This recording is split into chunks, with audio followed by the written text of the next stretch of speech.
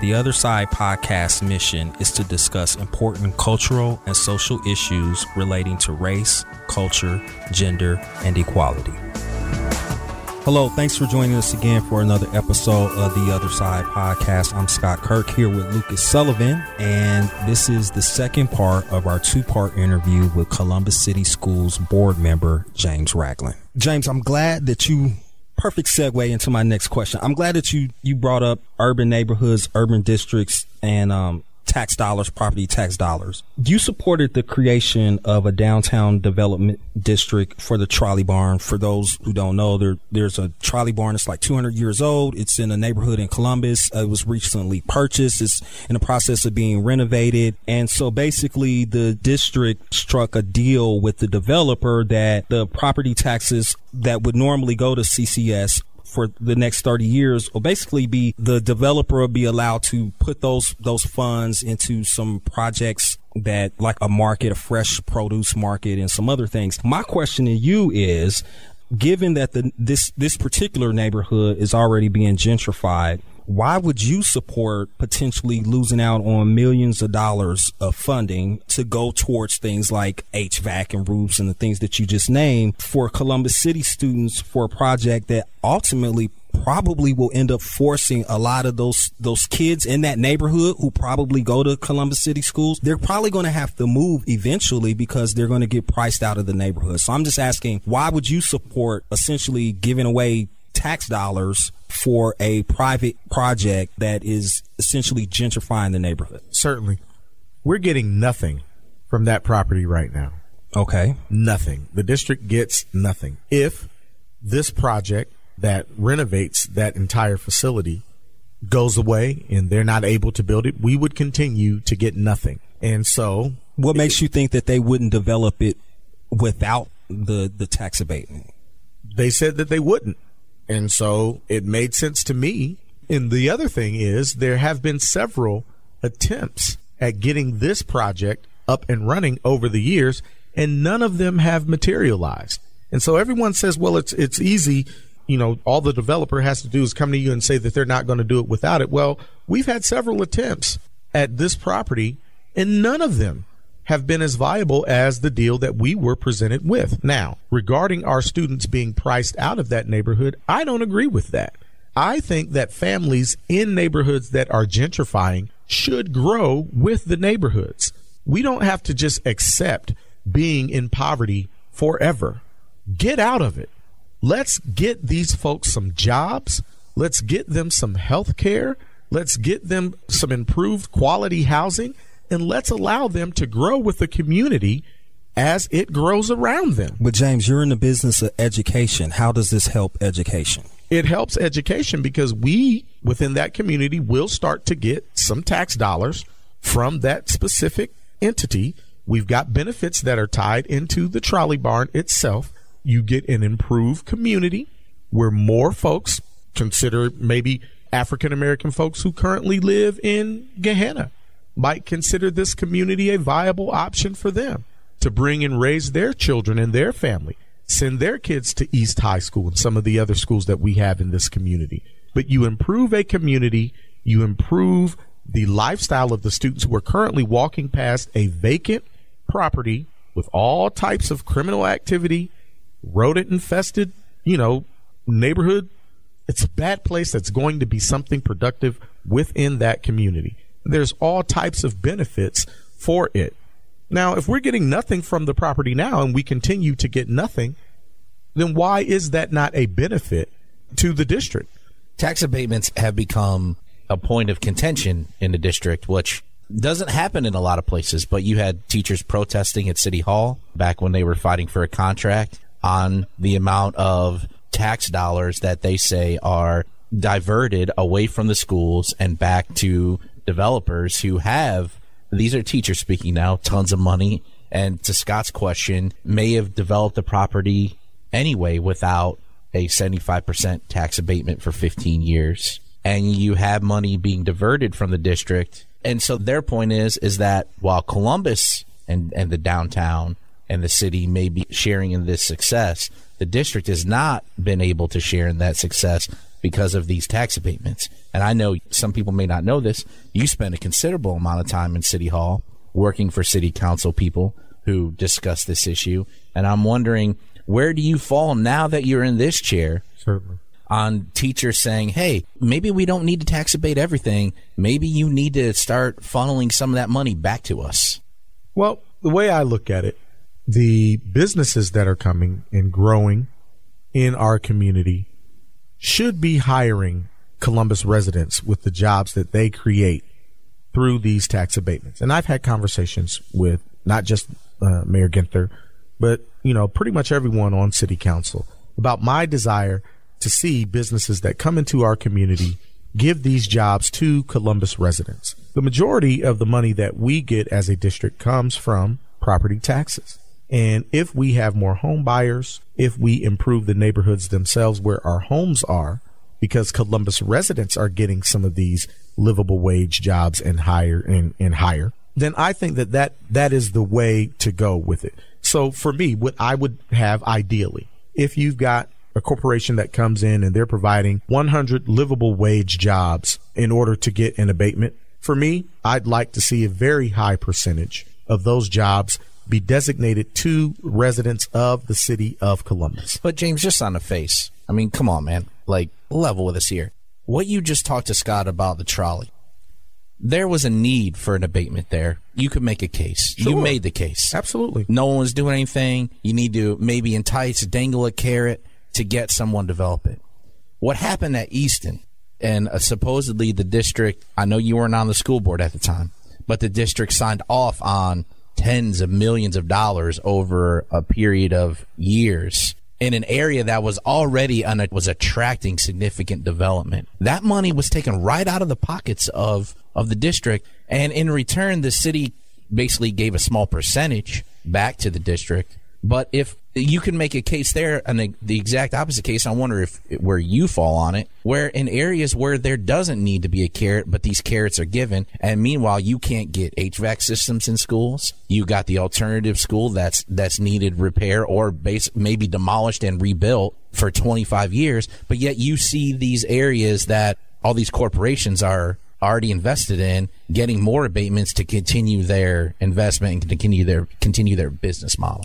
Now, from my understanding of the Easton deal, a lot of those resources were diverted back to the Linden community. Am I correct on that? That's true. Okay, so you've got some community development, creative thinking around community development, but a percentage. There. Oh, okay, it wasn't a full match. Okay, well, it wasn't a full match, but from my understanding of that deal, there were monies that were sent back to a community that is in desperate need of redevelopment.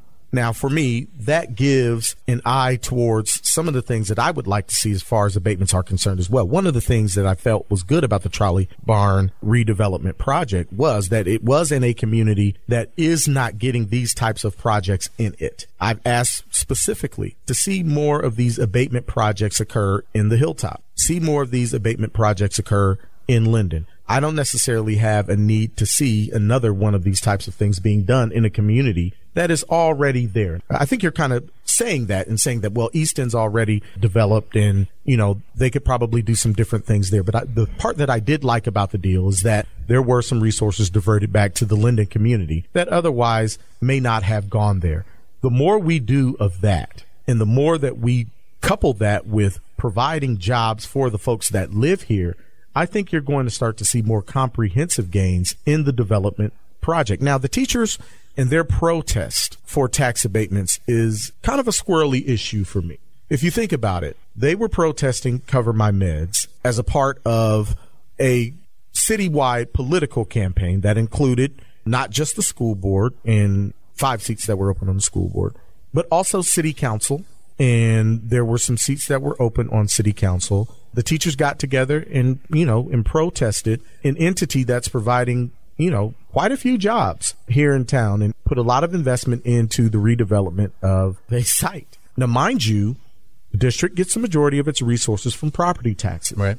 Now, 70% of our teachers don't pay Columbus property taxes. Mm-hmm. And so for me, unless all of those teachers who were protesting are a part of that 30% that are paying property taxes here in Columbus and sending their students to Columbus schools, I've got a kind of a jaundiced eye about, abating or having a protest of a property tax that you're not paying yourself. Now, I live in Columbus. It was hypocritical? No, I don't. I'm not saying it was hypocritical. I do believe that their intentions were to say that we need more resources here in the district. Which you would agree with or no? Of course we need more resources. Okay. Of course we need more resources, but we need to make certain that we're spending those resources that we do have wisely. So for me, what I want to see is efficiency. Are we spending as much as we can in Columbus with businesses that hire our parents, that hire our residents, that help improve our communities inside 270, inside Columbus boundaries?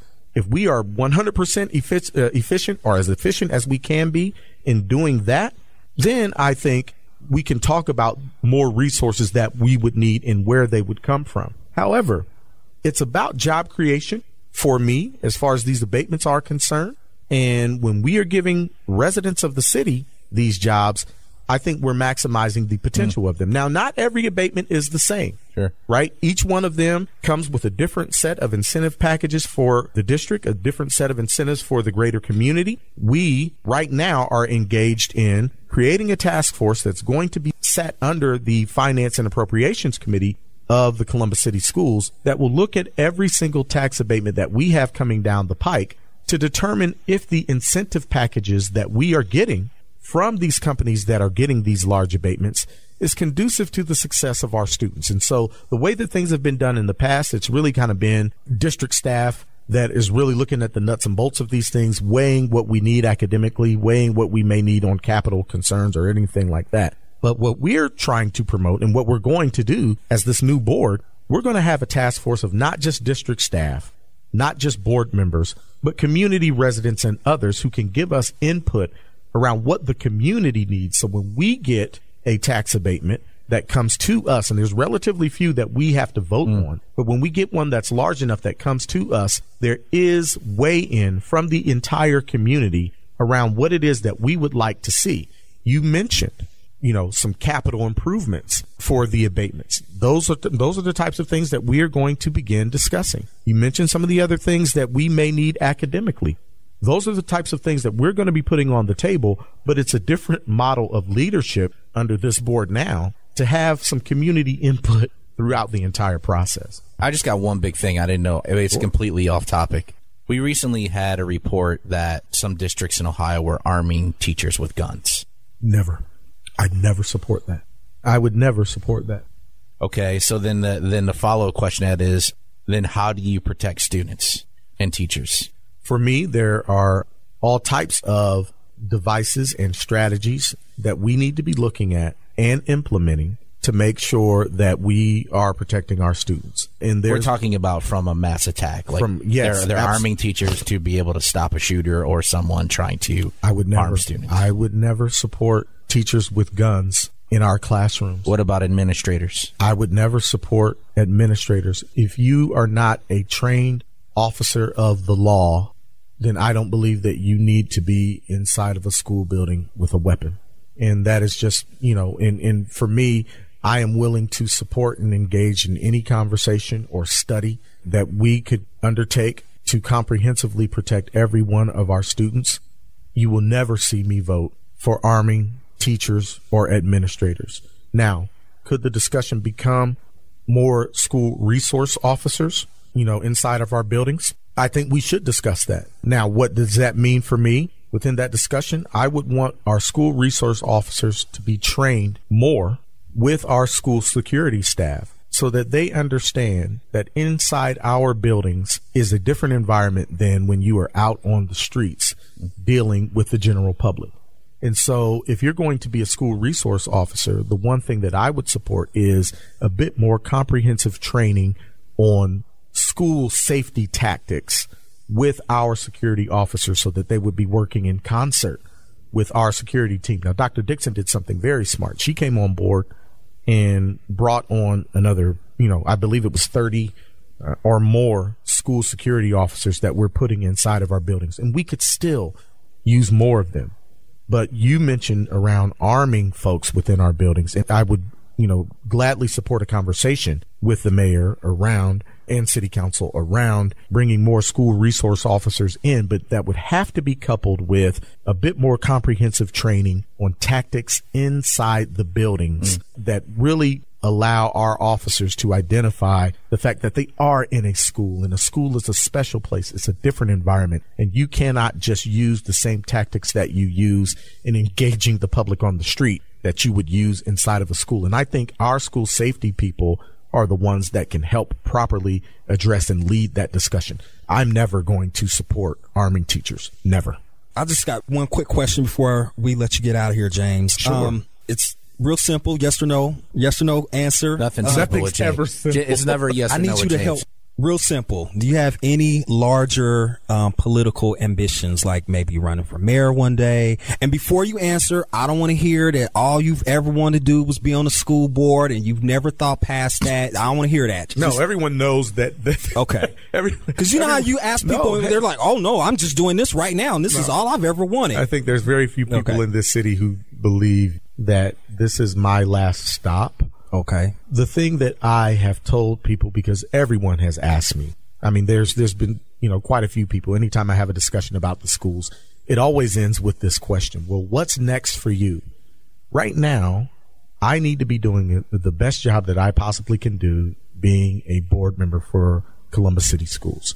What that means for me is by the time it's time for me to look at anything else, I will have improved these schools exponentially so that any person in the city will be able to point to Columbus City Schools and say, James Ragland and that board has made a tremendous impact on this school district and every student in this city. It will not be sitting in place and moving on because he said yes or no, James. No, and you said that it's not a yes or no question, right? And after you co-signed, yeah, that's right. Yeah, no, I said you. Hey, no, I you said gave nothing me the green light. You is a yes or no. You question. gave me the green light, but see, listen though, the thing becomes, thanks, James. You don't get people to vote for you without producing results for them. What I want to do is move Columbus City Schools from a low-rated district to the highest rated urban district in the country. Now, that's a very difficult task. What about air conditioning? Can we get that first? Sure, absolutely. That's a part of it. That is a part of it. And then once they get air conditioning, you'll run for mayor. Well, is that the takeaway? We've got a mayor that's doing a pretty good job right now, and so I mean, you just said if you accomplish these goals, if you improve the district exponentially, then you'll be ready for that next step. I'm just trying to figure out what is the next step. It's all in God's will. For me, I'm not. No, listen, it is all in God's will because. Listen, I've run for mayor before. But you could say I have an interest in being mayor one day. I mean, he already ran for mayor. I've already run. I mean, this is something I'm planning to do again. It can be God's plan, but you can also have a desire to do that. No, I have not lost my desire to lead. Okay. God has provided me with an opportunity to do this. And, what I want to do is be the best Columbus City Schools board member that I can be. And allow that opportunity to present whatever else happens. For me, I've got a lot of work to do without worrying about where I'm going to be in, 10, 12 years.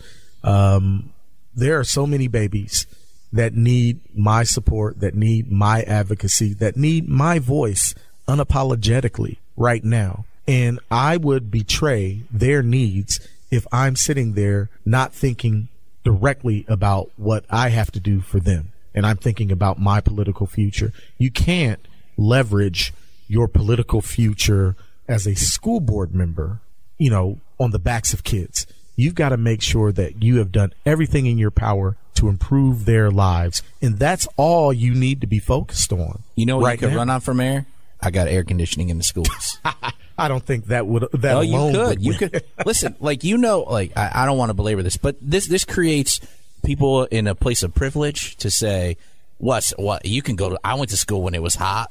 While they're sitting in their air conditioning offices making these calls, and I'm just saying, it creates another level of, you can call it inherent racism, you can call it what you want, but it's just another way for people to say, just get your butt to school, no matter how hot it is, you know? Yeah, well, I tell you, that discussion is not just about me.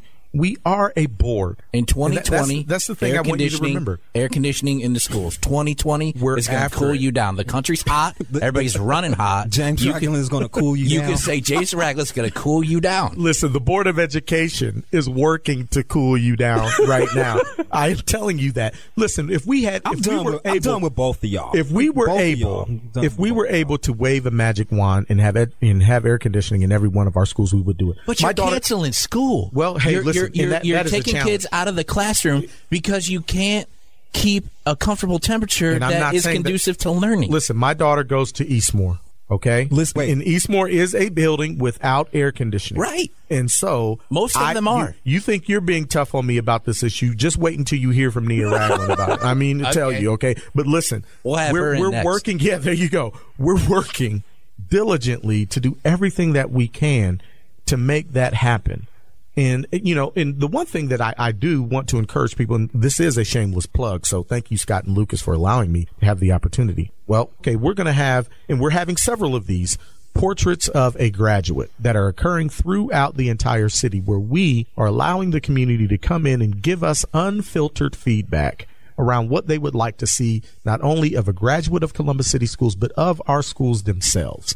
And, this gives the community another opportunity to engage with us. And we know air conditioning, and not just air conditioning, right? But building quality is at the forefront of the minds of not just our parents, but other aspects of this community as well. And we deserve quality schools and quality buildings throughout the entire city. I don't want one child going to a substandard school in the city of Columbus. And that's a really tough job. But like I said before, there can be no excuses to making this happen. There can be no excuses. We know that the public right now is engaged with us in helping us to solve some problems. I think we've got a lot of momentum with Columbus City Schools because of the new board that was elected, because of the new superintendent, because of the way that not just our parents and the communities are looking at us as a district and what we could do moving forward, but our business community is engaged in helping us to lockstep move our schools forward. It's a wonderful time to be a part of our school district, and now's the time to galvanize around not just our buildings, but the educational outcomes that we have for our students as well. So it's a board. It's not just me. It's the board. He's ready to run.